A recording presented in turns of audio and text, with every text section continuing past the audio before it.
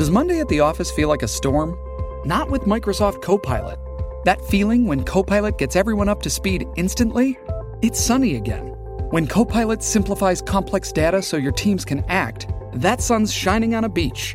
And when Copilot uncovers hidden insights, you're on that beach with your people, and you find buried treasure. That's Microsoft Copilot. Learn more at Microsoft.com/AI for all.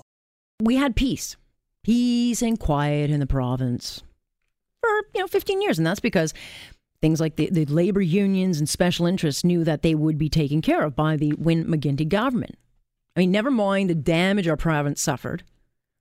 Special interests got their way, and they did well. Raises, pensions, benefits, all that stuff, all that good stuff. And as long as they did get what they wanted, they would fall in line, support the government. Everything was all kosher. But then, of course, the free ride ended in June, and you gotta wonder, for all the hysteria and fear-mongering we are hearing, where were these people when the AG revealed that thousands of Ontario kids were suffering mental illness and not able to get help? I mean, that story got barely any attention. Where were these folks in their outrage for the autistic kids left behind? Or why didn't they stand up to the Liberals when they forced windmills into Ontario towns that didn't want them? Where was the hysteria? Or what about people going broke and not being able to eat because of hydro? Where was that outrage? We never saw any protests.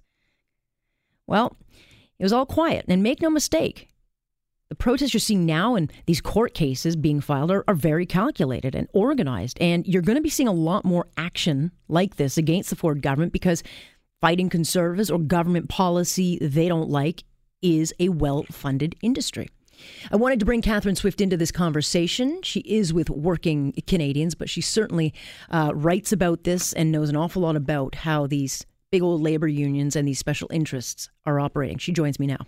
Catherine, talking to a couple of premiers, we were talking to Brad Wall just a little bit earlier, and, there's a real, I think, growing feeling that you just can't get anything done in this country. Certainly, it's harder if you're a Conservative government, but with all the pet causes and issues and activism, it is getting more and more difficult to govern in this country. Where are you on this? Well, I absolutely and totally agree with that. And, as someone who's been around for quite a while now and observed, sort of the political climate through many, many decades, I was thinking back to when all of these third-party activists really started to crank it up. Mm-hmm. And it was the late 1990s in Canada. And it has only increased since then.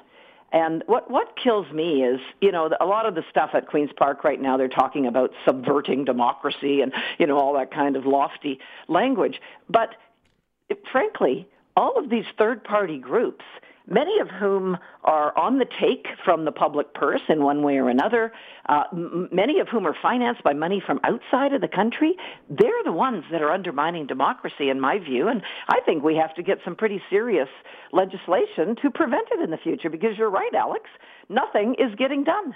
Yeah, but when you talk about it, I put out a tweet, talking about, activism is taking over, our lawmakers. I got a lot of blowback of, as if we have paid people out there doing that. And there's a real misunderstanding. There are very organized groups out there that put together these protests. Everyday people might join in, but there's a very concerted push right across the country. But certainly, I think, as you're right, after Mike Harris, they mobilized under the McGuinty-Wynne government and got very organized, and they now know how to work the system. Absolutely, and that's just Ontario. We know that they've been very active federally. We know they're active in other parts of the country. I mean, the whole Trans Mountain Pipeline thing. Many people have documented in gory detail the many tens, hundreds of millions of dollars that have flowed into Canada, often in very convoluted ways, because a lot of these third-party groups, they're like octopi or something. They have all these tentacles that different, and it's very, very tough to track because they have subsidiaries, or they have all these related groups and stuff.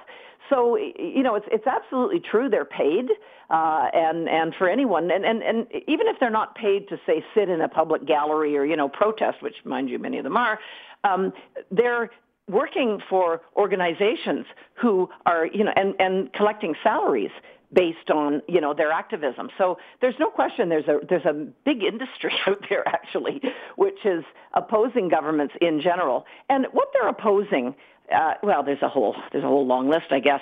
But it's not just conservatives. You're right. A lot of it is small c conservative, if not large c conservative. But a lot of it is economic development, period. And I mean, not just in Canada, but in every country, economic development is what puts food on our tables. Yeah. It's what, how we manage to get by in this world. So I'm not sure how these people think by totally blocking things that will employ thousands and thousands of people, create all kinds of wealth, create all kinds of revenue for government too, by the way, including our health care and our, all those social programs we all love so dearly. I don't know what they're thinking in terms of what the end game is, because, I mean, from an economic standpoint, it's pretty bleak. Yeah, I mean, eventually you will run out of the money. I mean, but in Ontario, for the longest time, it was the labor unions. You had these organized labor unions under the title of working families, and it was the school unions, it was all the public sector unions working together, and they would very actively campaign against whoever was running against the Wynne McGuinty government. But it goes farther, because now we've got groups like Lead Now, which work all over the country trying to get involved in the elections and stop. They've certainly working very hard to get rid of Doug Ford. You got groups like EcoJustice and Greenpeace. And on the surface, I think people see them and say, well, these guys are fighting for the environment and the animals and the skies and the water, and it's great. But really, it is a much, much more complex issue. Yeah, it is. And it's not even, often they've been proven to not really be fighting for things like the environment when you look down to what they're actually trying to accomplish. So even their stated objectives often don't ring true ultimately. But yeah, by the way, it is still the unions too. I mean, you're right. It has branched out beyond them. But once again, though, it's an incestuous kind of group, because the unions also have money going into some of the groups that you mentioned. Mm-hmm. So, I mean, it is all very intertwined, and a lot of it is left-leaning. And I've often asked myself, there's a lot of money on the, sort of conservative side of the spectrum, too. And yet, for whatever reason, that constituency doesn't seem to feel as motivated, at least to protest or, get engaged in the disruptive way. Well, because they're working. I mean, private sector people are working. Well, they don't you're have absolutely right. Part of the problem is they can't go and sit in the gallery and yell and scream because they've got jobs. Yeah. Part of it is that. But I also think it's philosophical in that the left in general do have this perspective that not only is it wrong-headed to be a conservative, but it is somehow shameful to be a conservative. What they want to do is not just oppose, if everybody can have a good debate on issues, no problem with that. But what they want to do is totally negate that perspective out there, which to me that's very worrisome. Yeah. And the over the top. I mean, when we see Andrea Horwath in the Ontario Legislature, we see people just totally ballistic about this. Yeah. It has a lot more to do with the fact that there's a conservative government in Ontario than I think it has to do with whatever section of the charter, what I mean, yeah. whether it's notwithstanding clauses or whatever.